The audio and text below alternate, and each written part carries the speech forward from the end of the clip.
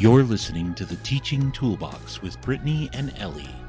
Join them as they talk all things middle school.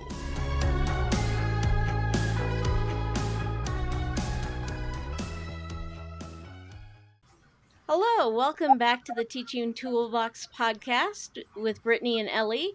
We are here today and we've got a guest speaker with us, Leah Cleary. Let's hear all about who Leah is. Leah, can you tell us a little about yourself? Sure.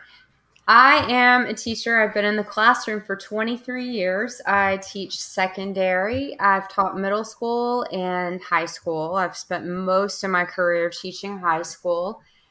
I actually have taught English and history. I think I might have already said that, but that's okay. Do you want to tell us a little about your store? Oh, sure. So my store on Teachers Pay Teachers is Leah Cleary. So you can find me at Leah Cleary. You can find me on the web at leahcleary.com. And my store on Teachers Pay Teachers is social studies majority. I design complete curriculums. I've got one for world history, for economics. I've got one for sociology. Psychology's in the works. The first unit's out. And I've got a bunch of individual resources for ELA and social studies. She's got it all. That's awesome. Yep. So today we're going to talk about scaffolding in the classroom. Leah is a pro at scaffolding for her students and making sure that they have a good foundation. So let's talk about what scaffolding is, first of all.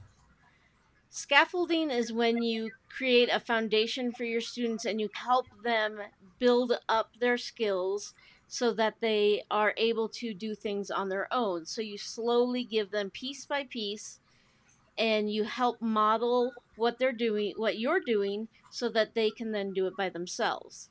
And you add one piece after another until they can do it all themselves. And so we're going to talk about different ways you can use scaffolding in the classroom in different subjects. So who's got an example of scaffolding that they've done? I can jump in here. I'm right now at the beginning of the school year, and currently I'm teaching world history, AP World History, and Theory of Knowledge for the International Baccalaureate program. And I like to envision scaffolding, like you said, as building, and we're building a tower. And at the top of the tower are all of the skills that we want for our students to have. And so we start at the bottom at the beginning of the school year, especially post-pandemic. And anyone who has been in the classroom before and after the pandemic knows there's a huge, huge difference. So we start at the bottom, and as Brittany was saying, we're putting the support in that the students need. And as they're getting it, we're removing that support so that we're building a very sturdy tower going up to the ultimate goal. And so the first place where I start scaffolding with my world history students is note-taking. Note-taking is such a basic skill, and is something that as teachers, especially teachers of high school students, and especially when they are in an advanced placement or IB class or gifted, honors, anything like that, we tend to think that they know how to do it. And that couldn't be further from the truth. So I'm going to start with note-taking as an example, since that's the first thing I do with my world history students. So I teach them Cornell notes. And what we do at first is I will start with a presentation. And the presentation will have the learning target, our focus for the day. And I'll say, okay, this is the topic for your Cornell notes. It says, I can explain the legacies of classical empires. And so the title they would put would be Legacies of Classical Empires. And I would model this for them. And then I'd say, okay, these are the empires that we're going to talk about. We're going to talk about Persia. We're going to talk about Hellenistic empires. We're going to talk about Rome, and we're going to talk about China. And so they then make 4 pages of Cornell notes, all of them with the same title, exactly like I'm doing on the board. I'm modeling it. The title, Legacies of Classical Empires, and then one is Persia, one's Hellenistic, one's Rome, and one is China. And then the question is, well, how are we going to organize these notes? Because our students tend to be really lost on that. They have no idea how to organize their notes. And I think the best way to do that for social studies is by considering themes. And when we consider themes in my class, and you can use any of these acronyms for themes, there's SPEC, there's Persia, there's all kinds of acronyms. I use pieces. And so I usually say we're going to put the pie on the front, the first three: political, innovation, environmental, and we're going to put the CES on the back. All right. So the pie on the front, the CES on the back. So cultural, economic, social. So we talk about what all of those things are. We discuss what those different themes are. And then we just look at a slide. And the slide just has information about Persia on it, right? And the slide might be talking about the founding of Persia, the Persian Empire, the Achaemenids, all of this stuff. And I'm like, now I don't know that word. What does that mean? What does Achaemenid mean? What does satrap mean? Where would we put that? So we put that over in the key concepts, because that's how Cornell notes are. There are 3 sections. You have key concepts and questions, you have notes, and then you have the summary. Right. And so just model through it and just completely talk through, okay, here we're talking about Cyrus the Great founding the Persian Empire. We're talking about how he expanded. What's that going to go under? Political. Here we're talking about the Persian roads, innovation, so we're filling it out. We're talking about they had standardized currency, economics, and so they're putting it there. And then at the end, we summarize the notes, right?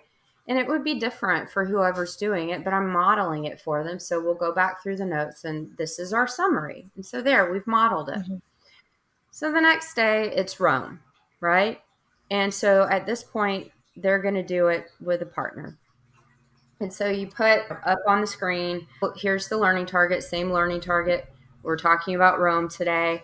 So we're on the Rome section of the notes. And let's set the timer for 10 minutes. Look at this slide. Discuss it with your partner. Figure out where the pieces go, where the themes go, where you would put the information in the themes. Do you see a term you don't understand? Sounds like a key concept to me, right? And so then afterwards, we would discuss it. And then they would work together on a summary, and then we would discuss it. And we would go through, the next day I'd take out another piece of the scaffolding, depending on how quickly they're getting it. And so, I've already removed myself, and so I've laid the foundation. And so now they have their partner. And so let's say they're ready to try it on their own. So again, set the timer, let them practice with Hellenistic, and let them do it for 10 minutes on their own. And then have them discuss it with their table. I have tables. I know not everybody has tables, but have it, if you have them in groups of 4, have them discuss it with their group of 4. And then, discuss a little bit with the class, summarize, remove the second piece. Eventually, by the end of it, they are doing it on their own while notes are up there, or while they're doing a reading. If they're doing a reading in their textbook, hey, read these 2 pages and take some notes over China. Well, how am I going to organize it? Pieces. This already. Do that. And so now when we're ready for the historical thinking skill of comparison, they're naturally ready because, we're going to compare, we're going to write. They're naturally ready to compare apples to apples as opposed to apples to oranges. Because if they're comparing Persia and Rome, they're going to compare politics to politics, right? Right. Economy to economy. And so, it's very deliberate. It's very, very deliberate. And you're removing the pieces very deliberately too. You're not just throwing all of it at them at once. So that, by the time they get it. They have a new skill. This is something that they can carry with them beyond my classroom. This is something that they can use when they're just reading a text to take notes, and they're good with that. And that's how I introduce any of the big skills that I want for my students to understand, just by putting the scaffolding in, pulling it out, putting it in for the next step, pulling it out. So it sounds like, if I'm hearing you correctly, and I love this. This is fantastic. So you model first. Mm-hmm. They do it with a partner. Mm-hmm. They do it on their own. Yes. So generally, very generally, but if we're just kind of looking at those, just to summarize those steps, that's fantastic. I love how you talked about, like, then they're going to compare apples to apples because they have their things set up Exactly. They're ready exactly to the same way. Yeah, and I actually have a lesson on ancient Egypt on my website. If you go to World History Resources, and if you sign up, you get that resource, and it shows you exactly how to do it with ancient Egypt. So you could actually use that in your classroom when you talk about ancient Egypt. Oh, that's fantastic. And yeah, so it's really cool. All of the resources in my store, I have closed notes with fill in the blank. I think that's important because we are required to do those as modifications for some students. Sure. But I think that those are modifications, and that for students in general, we need to teach them the skill. Absolutely. I think it's easy to assume when they come to you that somebody else taught them, or somebody else already gave them that skill or helped them with that skill, and that they're going to know. But that's not the case, obviously, from your experiences at the high school level. No, not even with AP. Right. Wow. And again, especially post-pandemic, they're not ready. But we are doing it. I'm department chair for social studies, and we're doing this right now with our general world history too. Okay. And so, and what do you do? Sorry, what do you do with a kid who maybe put the Persian money? Say they put it under innovation instead of economics. What do you do then? Well, for the Persians, that was an innovation. So, because it was an innovation, a lot of the things that the Persians did, like across all the categories, the Persians were first for a lot of these things. So I would ask them, why did you put it there? And then if they told me that, I'd say, fantastic. The Romans, they didn't innovate this. They did this. That wasn't an innovation for the Romans, but it was for the Persians. You might also want to put that under economics, so that if we're comparing the Persians to the Romans, maybe you have standard currency to compare. Okay, so you're asking them to validate what they did and why they put it there, but also reinforcing them in their decisions. Yes. So, great. Awesome. Ellie, how do you use scaffolding in math? Well, some things that I was thinking about as we were talking is, of course, having notes in a different way. Sometimes we have specific examples that we want students to work through. And so maybe we would have parts of equations filled in for students before we do the entire thing on our own, or solving a simpler problem. If we want to do a complicated equation, we might have to go and solve a simpler problem first so that they understand the concept of how equations work before we move on to something more challenging.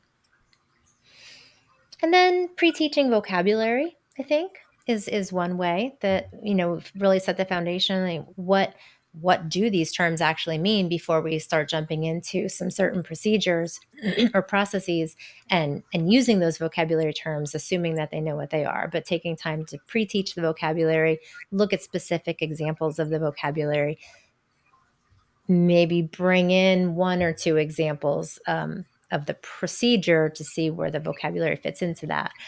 Just some small things like that. Do you have any other ideas about math? I think we scaffold a lot in math when we set up the problem and we'll do an example for them, and then we'll ask them, okay, here I've done 3 of the 4 steps. What's the 4th step? Mm-hmm. And then we'll do it again, and we'll say, okay, do steps 3 and 4. Mm-hmm. Now do steps 2, 3, and 4. And we slowly have them do more and more of the problem by themselves. Mm-hmm. Mm-hmm. Until they've got it. Right. And yeah.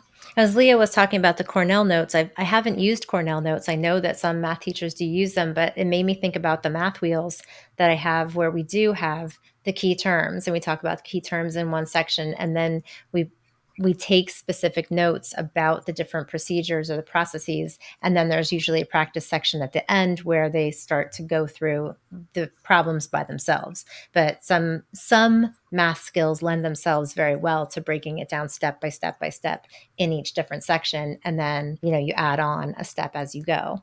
So not the same, but it just made me think about using them in that way. I love those math wheels. If I taught math, I would definitely use those. They're really cool looking. I've seen them in your store. Oh, thanks. What about ELA? I think I'm sorry. Go ahead. I was just about to say that. Yeah, I was just about to go in that direction. So thanks. Sure. I think we use scaffolding a lot in ELA, starting at the basic sentence structure, how a sentence, has to have Absolutely. the 5 parts of a sentence, and then working up to how a paragraph should be structured, and using scaffolding for that, and helping them, get like, we used Step Up to Writing when I was teaching, and so we had a green sentence as an introduction sentence for the paragraph, and a green sentence to conclude the paragraph, and then in between we'd have a yellow sentence that explained the information, and then a red sentence that went into more depth, and then another yellow that explained it more, and then red that made it more in depth, and so on. So they kind of equated it to like a hamburger, because Oh, yeah. it had all the different colors. Mm-hmm. And so eventually we would do like the green, and then they'd have to do the yellow and the red, or we'd do the green and the yellow and they'd Nice. have to do the red, and so it was the same kind of process about giving them some of the information and then having them build out more and more on their own until they could do it by themselves. And that was I sixth grade? like that. Was that sixth grade or Yes, that was sixth sixth grade? grade. Sorry if you said that. For ELA, to talk about that, because like at the paragraph level, I really like that idea, so that you're giving them a frame, and you already have the content of the frame, and then they're filling it in. I like that a lot. I'm also really fascinated with the sentence level, especially if you look at it for students who aren't readers, because so many of our students aren't readers. And if you're not a reader, then it's very difficult to be a writer, because we do learn through examples. We learn by having things modeled for us. That's how we learn to speak. That's how we learn to walk. That's how we learn to do everything that we do. And so I'm fascinated by the whole idea of sentence imitation. So you take a sentence from a piece of literature, and it could be any sentence, and maybe a really complex sentence, and you imitate that for the students. The content's going to be different, but the structure's the same. And then you have them imitate it for you, or try to imitate it for you, so that they're playing with different sentence structures. And that the writing program that I have in my store, Writing Blocks, it's based on that, just at the very basic sentence level. And I tell you, a couple of years ago, a book, Writing Revolution, came out. And there are just some really wonderful ideas about scaffolding writing in there for any discipline. And they start with the sentence level, and then they move to the paragraph level, and then they move to, you're writing an essay. Do you know who the author is of that book? Not off the top of my head. Anybody is interested in finding that. I was interested because my Writing Blocks program, I came out with that in 2016, and then a couple of years later, I started hearing about Writing Revolution, and I thought, that sounds really cool. And then I thought, well, that sounds a lot like what my Writing Blocks was. And so I was like, did I steal from them? Did they steal from me? And then I got the book, and I was like, no, we literally came out with this a year apart. And I went through and looked at the stuff, and in their prologue, they're talking about deliberate practice.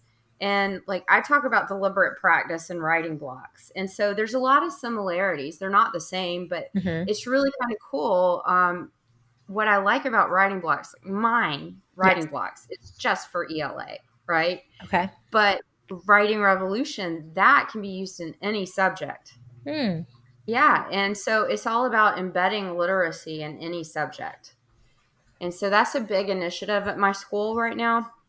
And we're really working on that. And in my department, we're, world history is spearheading it. Mm-hmm. And so I want for everyone in my department to read that book. I'm trying to make that happen. And that would be I think good for math too, really just valuable. because, we have the non-readers in math.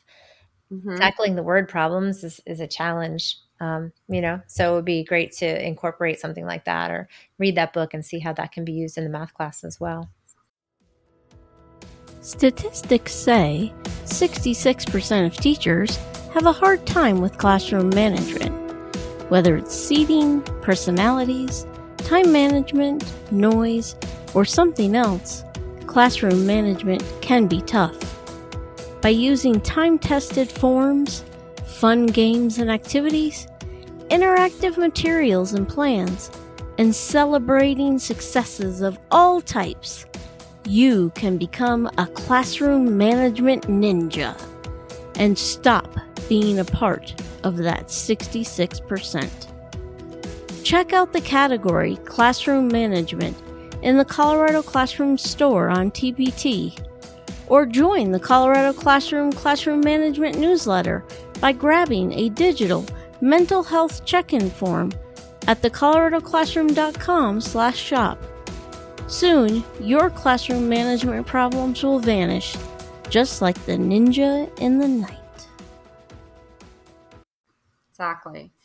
And with our literacy initiative, it's across all disciplines, looking at what literacy looks like in the different disciplines. And, you said you start with vocabulary, and that's key for math. You don't always think about that, but it's key. And they have to have a basic understanding of what everything means that they're trying to do before they can do it. Right, exactly. Yeah. I think vocabulary is key for all subjects. You got to start with the vocabulary first, and I then agree. move on from there. Yeah. So I agree. How, as far as scaffolding for vocab goes, how do you, because I'm interested in how you would do that. Like, how do you scaffold the vocab for math? In some cases, you can look at prefixes, suffixes, and things like that, and thinking about some of your basic operation words for starters. There are a lot of kids who don't even remember what sum or a quotient or a product, those kinds of things mean. So basic operation words, and then it really depends on what particular topic you're thinking about. If you're thinking about fractions, starting with numerator, denominator, and working on that basic stuff before you can get into something more complex. I like to give the kids flashcards, and then I have them do a lot of like vocabulary word work where they're using their flashcards, they're filling out, different word puzzles and stuff so that they're using their words as much as possible, playing games with the words, that kind of thing, so that they're just using them over and over and over again. And so they're becoming more second nature to them. So Yeah, and I think that repetition's probably key. Well, it's definitely key in any subject when we're trying to lay a foundation, build that tower. So how else do you use scaffolding in history? So I definitely, notes is how I start, and I use it for annotation as well. I have them annotate the standards. So if it's a regular world history class, then I would take the state standards and give them the one, hey, this is the standard and these are its substandards. This is what we're working on right now. And we would break it down. If it's AP, we use the CED, the course and exam description. And so sometimes you do have to get really basic with this at first, because I find that it's a really foreign concept to the students. It's something that maybe we think of as really, really basic, but they don't, go forth and annotate. They look at you blankly. And so we have colors, and I'll say, okay, we're going to highlight the verb green. This says that we're supposed to explain. Let's think about what explain means. Well, it means that you identify a specific example in the case of history, and then you take it a step further and you explain why or how it's significant as far as the standard or the course and exam description goes, right? So you start with the verb and then highlight things that you don't know in red, all right, things that you're going to need to define. And highlight things that you're going to need to find a specific example for, because, a lot of times for history, the standards can be pretty broad. I mean, this really isn't the case for U.S. history, but this is definitely the case for world history. The standards can be pretty broad. And so students would need to find specific examples of, and I keep going back to it because it's what we're talking about right now, but classical empires. If you say classical empires, that's broad. Give me some specific examples, right? And so that's one way that they can use their textbook. And I know that textbooks had, if you have a textbook, textbooks have fallen out of favor for so many different reasons. But I think that it is invaluable to get the kids reading different types of texts. So, source analysis, yes. Primary, secondary documents for world history, for any history. But also, don't say read 50 pages and answer the questions. But no, say go to page 55. Look at the section from the ancient Persians to the section on Rome, right? Take a look at that one section on page 55. Read it and take the standard, right, and find examples. What's the verb telling you to do? Is it telling you to identify? Then you just need an example. Is it telling you to explain? Then you need an example and you need to explain the why or how. And of course, I would start that by showing them as well. That's very interesting. I think at 6th grade, I use it in a much more general way, scaffolding in a much more general way. I don't use the standards so deliberately as you do, but that's very interesting how you make them use the standards and really focus on those terms. I like that. That's really cool. Well, I just, one thing that, if you send them into reading without a purpose, then they're lost, right? Yeah. So if you send them into reading without a purpose, they're lost. But likewise, if you always have a really structured guide for them, then they never learn how to do it on their own. Yeah, and my argument there is that they need to learn how to be learners. And that's more important now than it ever was, simply because, the old industrial economy's gone. They're not training to be factory workers, right? Even if they do keep the same job for 30 years, it's going to change. Think about how rapidly technology is changing everything. They're going to have to learn how to learn because they're going to constantly have to relearn how to do things because of the rate at which technology is expanding and is growing and is innovating. Very good point. Very good point. Yeah. All right, Leah, can you remind us where we can find you? You can find me at leahcleary.com. And you can also find me on Teachers Pay Teachers. My store is Leah Cleary. I am a secondary English and social studies teacher. Thank you so much. It was so great to have you. Thank you. I really enjoyed it. This was a lot of fun for me. Awesome. Thank you, Leah. You were amazing. So are you both. You just listened to the Teaching Toolbox. Follow them on your favorite platform for more episodes and share it with a friend.